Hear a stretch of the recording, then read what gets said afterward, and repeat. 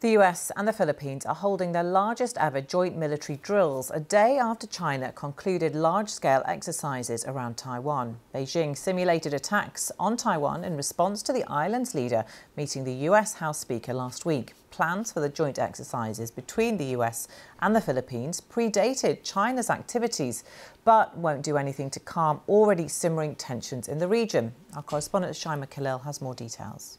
Security personnel will remain in their post. They will continue to defend the nation. That's what the Taiwanese President Tsai Ing-wen has said. And even though China announced that these military exercises, which started on Saturday right after she came back from the United States, have ended on Monday, we have at least 8 warships still in Taiwanese water, eight Chinese warships. So the drills may have concluded, but the Chinese presence is still there. The tension is still there. Now, we've had 3 days of military exercises, Chinese military exercises around Taiwan, Operation Joint Sword, where China simulated or practiced precision attacks on Taiwanese targets, simulated surrounding Taiwan, but also we've had jets flying into Taiwanese airspace to Taiwan's east, and this dramatic animation video that showed China attacking Taiwan by sea, air,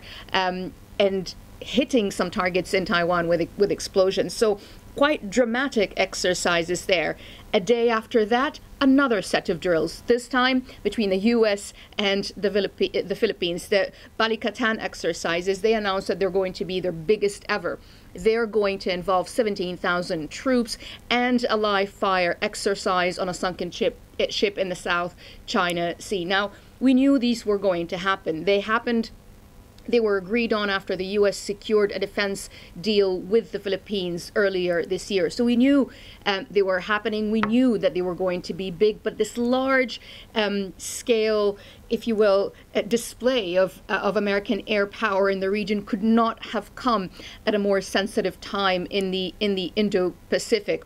We know that they're going to happen around Philippine waters, but also the South China Sea. 2 things you need to know about this area. It's 3. It's tense. It is a very, very busy trading route, and it's highly contested by China. And already Beijing has expressed that it's not happy, even though Manila has reassured them that this is to bolster the country's military capabilities. So you've got 2 sets of drills happening, one after another, at an increasingly tense time here in the region, increasingly heightened tension between the US and China as those 2 powers are trying to bolster their military power here in the Indo-Pacific.